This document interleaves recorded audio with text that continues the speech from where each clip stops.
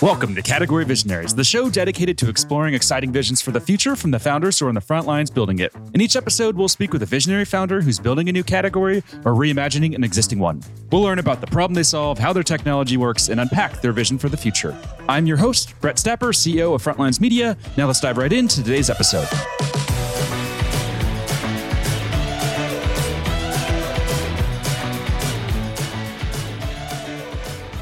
Hey everyone, and thank you for listening. Today I'm speaking with James Evans, co-founder and CEO of CommandBar, a developer tool that's raised $24 million in funding. James, thanks for chatting with me today. Yeah, pleasure to be here. So before we begin talking about what you're building there, can we just start with a quick summary of who you are and a bit more about your background? Yeah, I studied computer science, worked investing in private equity for a couple of years, but then I started working in startup land. Always wanted to start a company, always very interested in web development. I'm old enough to remember when CSS was new. The first thing I started building was an edtech tool, actually, kind of like a classic first startup project for someone who studied computer science, kind of solve your own problem as a student. So that was for about a year. And then I've been working on CommandBar for the last 2 years and change. Nice. We're going to dive deeper into the company in a second here, but one question we like to ask just to better understand what makes you tick is what book has had the greatest impact on you as a founder and entrepreneur? And this can be one of the classic business books or just a personal book that's influenced how you view the world. Yeah, so many potential options. There's this book called Never Split the Difference, which is like an incredible book that I think everyone should read. It's about kind of negotiation, which may feel like kind of a weird topic or kind of a zero-sum topic to kind of inspire a founder, but something that it helped me realize early on in kind of founder journey is the importance of open-ended questions. The Mom Test is another book that talks about kind of early customer interviews and things like that, and also stresses the importance of open-ended questions. But, I think when I first started working on startups and doing customer interviews and, just like talking to people, day to day, I didn't ask a lot of open-ended questions. I was someone who wanted to ask like smart questions. And I always felt like open-ended questions were kind of dumb and disrespectful. Like if you're going to talk to someone, like you should take the time to, read what they've put into the world and like ask them a specific question about problems they have or whatever. But this book talks about how essentially you can learn a lot more about a person, whether it's someone you're thinking about hiring or potential investor or a customer, by just asking them open-ended questions that let them talk about what's on their mind. And so I now deploy this in all aspects of both work and life, try to kind of tee people up to share what they're feeling as opposed to kind of showing how smart I am or how much research I've done by asking them like a real zinger of a question. Kind of like the Joe Rogan tactic. Nice. I love that. Can you share an example of an open-ended question you asked in the early days of CommandBar? Yeah, it's a good question. Something like, what are your priorities for this quarter? Or like, what are you most excited about on your roadmap? Things like that. That doesn't take me any prep. Like I can ask those questions to literally any product manager and have no idea what they work on. But you'd be amazed at like the quality of answers you get. And it's so much more interesting than asking, are you excited about X? Or I saw you wrote about Y. How's that going? Because that's just a much narrower conversation. Makes sense. And could you share with our audience the Mom Test? Can you walk us through that framework? Yeah, so Mom Test is a great book. Kind of an unfortunate name, but basically, the kind of key takeaway from the Mom Test, at least as I saw it, was essentially when you're doing kind of idea validation, and it kind of relates to, I think the central topic is when searching for an idea or testing product market fit, but I think it applies to a lot of stuff about startups, from specific feature launches to new product launches, et cetera. Basically, the idea is like you should never ask people, would they want to use something if I built it? So, hey, if I built this cool new mousetrap that, kind of morbid example, like, uses lasers or something that's going to catch mice better, like, would you use it? And the premise is like, that's a terrible question because people are really bad at actually thinking through whether they would use it. And also they're likely to not want to offend you. And so it's really easy in that situation, in a customer interview like that, to be like, oh yeah, I would totally use it. That sounds amazing. And then, you go off and build it and then you come back and they're like, sorry, like, not going to happen this quarter. There's just not enough mice running around, or we're happy with our existing mousetrap vendor. And the book talks about instead, you should do two things. One, just sort of ask people like those open-ended questions that we were talking about to try to understand what excites them, what problems they have, what do they pay for, what's on their mind. And then instead of asking people for like a very loose commitment of basically non-commitment of like, would you use X or does X sound exciting? you instead ask for concrete commitments. So instead of, would you use X, be like, hey, yeah, I think I'll have a prototype ready in a month. Like, could you introduce me to 5 people? That's kind of like extracting a social commitment. The person is like putting their reputation on the line to introduce you to them. Or, hey, would you put down a deposit for $1,000 for my new mousetrap? Like, that's obviously a much higher intent commitment than just saying, yeah, it sounds cool. So we apply that like all the time, basically in every customer interview we do. And how many do you do? Customer interviews? Is that something that you're doing on like a daily basis, weekly, monthly, quarterly? What does that look like? I try to do it every week. We do have kind of like ongoing meetings with a lot of our customers. And so I try to attend like as many of those as possible and try to do a mix of new folks, some of our long-term customers. So don't get to it every week, but when I'm not like actually doing actually in those conversations, we, record basically all of our sales calls and customer calls. And so I try to listen to as many of those as possible. Nice. Love that. Now let's talk about the origin story. Can you take me back to the early days of the company? Yeah, sure. CommandBar is kind of a weird company and product, especially in the early days. So as I mentioned, first thing that Richard Bennett and I, or my co-founders, started working on was an ed tech tool. So, for the sake of this conversation, essentially kind of generic, you think of it as like a generic sort of B2B SaaS tool. What it was is a tool for helping computer science instructors kind of teach and provide feedback on student work. So we're building this. It was something that we had wanted in college. And essentially, long story short, 6-9 months in, the product became really complicated. Turns out like people who teach computer science have a lot of feature requests. And our strategy was basically like respond to every feature request as fast as possible. So the product became like super top heavy, very kind of hard to use. No one was really using all of the features. New users were having a really hard time like getting started. So we were doing a lot of manual handholding, and we like sort of needed to solve this problem. And I think also very reflective of problems that a lot of SaaS tools fall into. Mm-hmm. And so our solution, we didn't want to do like a big redesign, and it was just 3 of us, and we had basically no design talent. So our solution was this UI pattern called Command Palette, which is basically a search bar for actions. So like in the ed tech context, say you want to like duplicate a course or, remove a student or create a new rubric item, stuff like that. There were entry points for all of those actions in the product, but they were often like nested, or they were, hidden behind words that users didn't associate with that action. Mm-hmm. And so we built this command palette. We didn't come up with the idea. Like, it existed in tools like, Sublime and VS Code, and Superhuman had a really popular command palette at the time, and they were definitely an inspiration.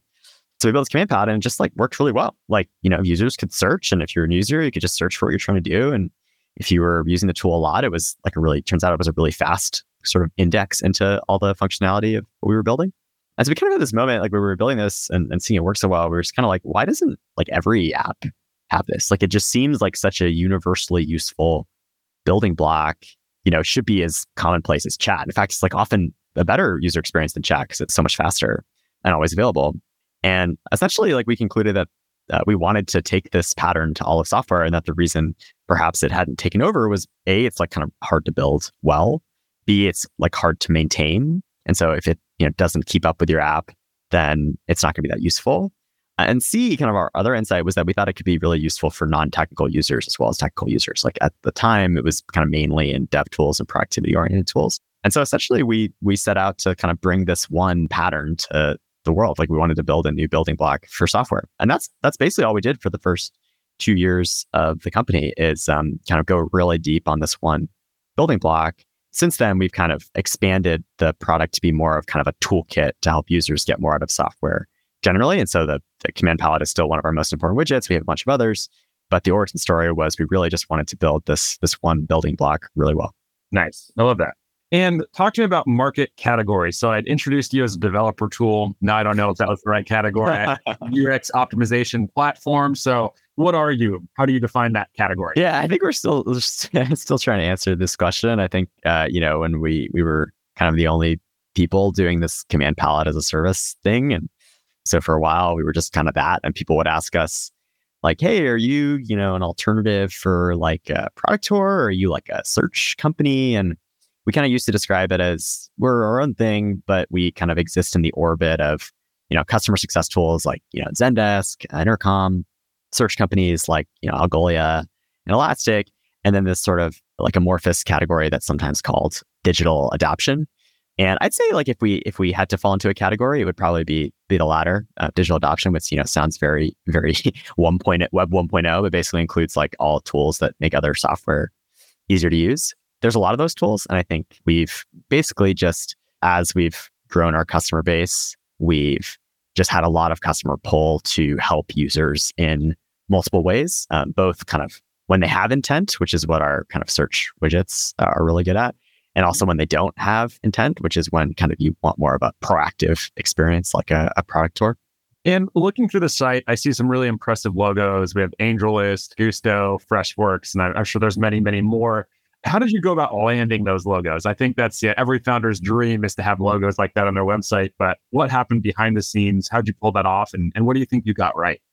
Sometimes honestly, it just feels like luck and kind of path dependence. I think once you get some really high quality software companies to use your product, that's kind of the best business card, is you just kind of say, yeah, these are other really high quality teams are using us. And then even if someone doesn't really understand how they could use your tool or they don't grok it yet, they think there must be something there because, these other teams that they respect have used it. I think in our case, the logos are kind of even more meaningful because for us to put a logo on our homepage, it means that the company has put us into their product and exposed us to their users, which is like the highest compliment and also like a risk on their part, right? Like we're a startup and they want to put their best foot forward. And so we really need to nail the user experience if we're going to be exposed to users directly. And so I think that has definitely helped us because people, when they see those logos, they both respect the teams and they also kind of know what it means for us to have those logos. In terms of how we went about getting companies like this, I think it really, I don't think we did anything kind of particularly arcane. I think it was just a matter of having kind of like a differentiated take on a problem that a lot of people had. And so, like I mentioned earlier on, people would often ask us like, are you a replacement for these other onboarding adoption patterns? And what we usually say is, no, we're not a replacement. Maybe we're solving a similar job to be done. But what you should do is you should like try us out. And this is, I think, what worked really well is we would position CommandBar as kind of a no-brainer experiment where we'd say, look, like we have examples of, situations where we've kind of moved metrics really meaningfully for other companies. We usually like to focus on conversion and sometimes retention because they're kind of really close to the P&L for a software company. Sometimes we focus on ticket deflection because obviously that's a cost argument, which is also close to the P&L. And so we say, look, like we've moved these metrics before, like we think we can move these metrics for you. And the cost on your side is relatively minimal to try us out because you don't have to invest kind of much, if any, engineering investment to get started with these experiments. Like that's why we exist. And if you don't like us, then you can just, if we don't generate results, just, no harm done. And the other, question that sometimes people would ask in the early days was build versus buy. Why should I use CommandBar instead of kind of building these experiences myself? And the answer was just like, you totally can build yourself. Just don't build before you run the experiment using us because you really don't want to waste resources running the experiment. Use us to do the experiment. And then if it works, but for whatever reason you want to DIY, then, go ahead, rip us off. And so I think that experiment ROI oriented framing resonated with a lot of teams. And is that your biggest competitor then, would you say? It's just companies building it themselves? Or what's the competitive landscape look like? We started off hearing that a decent amount. I'd say that I think it's something that people bring up and they think about because they know it's always an alternative. But I think the software economy has become a lot more modularized. And I think people have started to realize that it's often a lot more effective to peel off part of your product and outsource it to a specialized company like us, just because we're, putting all of our resources behind it. We're amortizing the learnings we get from all of our customer base into the product. So we don't actually, people ask about it, but we don't actually see it as kind of a competitor. I'd say like the main competitor, there's going to be two kind of axes. The digital adoption category definitely has a lot of other vendors in it. And so, we see folks there sometimes. I think we're one of the only players in that space that's kind of trying to like differentiate on strategy versus execution. So I wouldn't say we get into like bake-off situations very often because we're a pretty unique product. I'd say the kind of biggest competitor, and I think this is true for a lot of startups, is just no action time. Trying to make it so that, yeah, CommandBar is an experiment, but do you have time to run that experiment this quarter? Like, is it the highest priority experiment? And I think to stand out as the highest priority experiment and not be on someone's like someday section of some product manager's to-do list, we just really focus on the ROI, and we show examples of similar companies for whom we've driven ROI, and just try to make it like as low cost to experiment with, the highest upside. Pick a metric that really matters to the company and try to create a convincing case for how they can move that metric without a lot of effort. Are there any examples of maybe the top 1 or 2 metrics that you see companies measure? Yeah, there are so many different ones. We always try to start with something that's close to the P&L, because every software company has P&L, and every software company is trying to convert users, retain users, and spend less to support them. So we usually start there. I'd say sometimes, teams have a specific kind of maybe a list of, 5 areas of product friction that they kind of know are contributing to bad things. And so sometimes we'll choose to start there. But, usually we try to focus on kind of things that are, we know that if we move them, people will, want to adopt us and want to, pay us a piece of the value we're creating. We try to stay away from metrics like engagement and things like that, just because they're harder to interpret and harder to assign a value to. Yeah, that makes a lot of sense. This show is brought to you by Frontlines Media, a podcast production studio that helps B2B founders launch, manage, and grow their own podcast. Now, if you're a founder, you may be thinking, I don't have time to host a podcast. I've got a company to build. Well, that's exactly what we built our service to do. You show up and host, and we handle literally everything else. To set up a call to discuss launching your own podcast, visit frontlines.io/podcast. Now, back to today's episode.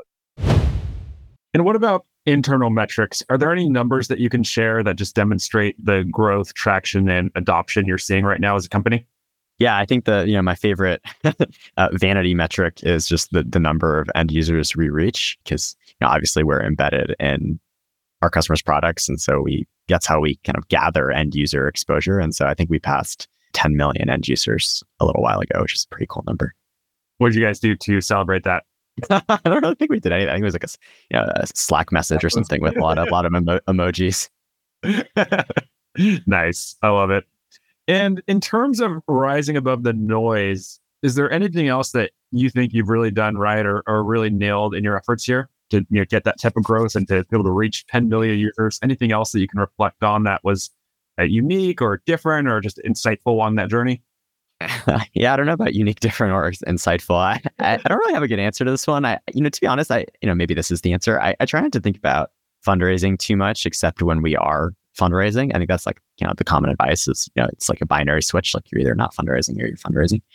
I think there's definitely, a lot of noise, especially at the early stage. But, if you have a differentiated product with a big opportunity, a good team, and, evidence that you've been executing, I don't think you really need to do anything especially unique to stand out. I do think sometimes people make the mistake of trying to tell VCs what to hear, or at worst, trying to goal seek their company to fundraise, which, if you're running out of cash, that could make a lot of sense. But I think, especially at the early stage, when you're just getting started, raising seed, I think that's kind of exactly the opposite approach you want to take. When we were raising our seed, we didn't know we were going to broaden the product suite, and we thought we were just going to focus on the search widget for the foreseeable future. And, we'd often get questions from investors that were, some permutation of kind of what's the big vision here? What's beyond this for kind of initial thing? There's an open-ended question for you. And I think when we got questions like that, usually, it felt like the person on the other side of the table was kind of fishing for something more exciting than what we'd presented. And so it was really tempting to say, oh, this is just the start. Once we take this command palette widget to all of software, that'll be a stepping stone for us to actually build the thing we want, or a wedge to do X, Y, and Z. But we just stuck to our guns and was like, no, that is the vision, and we think that's a really big vision. Adding a new building block to how humans interact with software is something we're really excited about, and if we can do it, we think it can be a cool business. And I think that is actually kind of often that conviction is appreciated and more what investors are looking for at the early stage, and also helped us find partners who were excited and believed in that vision specifically. We really didn't want to shape our story for VCs and then like end up in a situation where we're at a board meeting and the VC is like, oh, well, yeah, it's time to do part two. And you're like, oh, but I just told you that because I wanted to raise money. Like that's obviously completely untenable. Yeah, not an ideal meeting to be part of, probably. Totally. In the go-to-market journey, is there a specific challenge that you experienced and overcame that you can share? I think the figuring out how to create urgency on the B2B side, like we were talking about earlier, and positioning your experiment or your tool as something that is solving a kind of actually urgent pain point is something we kind of already talked about. That's probably our biggest learning. I think one thing that's been interesting about our go-to-market journey is we've kind of really let the market dictate where we should take the product beyond that sort of initial bet on this command palette widget. When we got started, we expected our ideal customer to be basically one of two things, a developer tool or a productivity tool. The thinking was that, developed command palettes are already a fairly established pattern in dev tools. Like developers want these experiences. It's really just a build versus buy. And we felt really confident about our case on build versus buy, like we talked about earlier. Mm-hmm. Or a productivity tool because, that's where the power users are. And power users, like tools like Superhuman, they'll appreciate the productivity gains. What ended up happening was we certainly got customers in those domains, but we ended up seeing a lot stronger pull from companies with non-technical users or companies where users actually weren't spending a lot of time in the product. And this was just inbound, right? Like we were just seeing a lot of companies like this. And we kind of finally, when we took a step back and like looked at, all the companies we were talking with and where CommandBar was creating the most value, et cetera. What we realized is this pattern is kind of almost more useful for users who either because they don't have a lot of experience with software or they're just not spending a lot of time in the tool, like, aren't masters of the tool. Because search is such a familiar pattern, basically, everyone knows how to search. It can often be easier to search than use the underlying tool.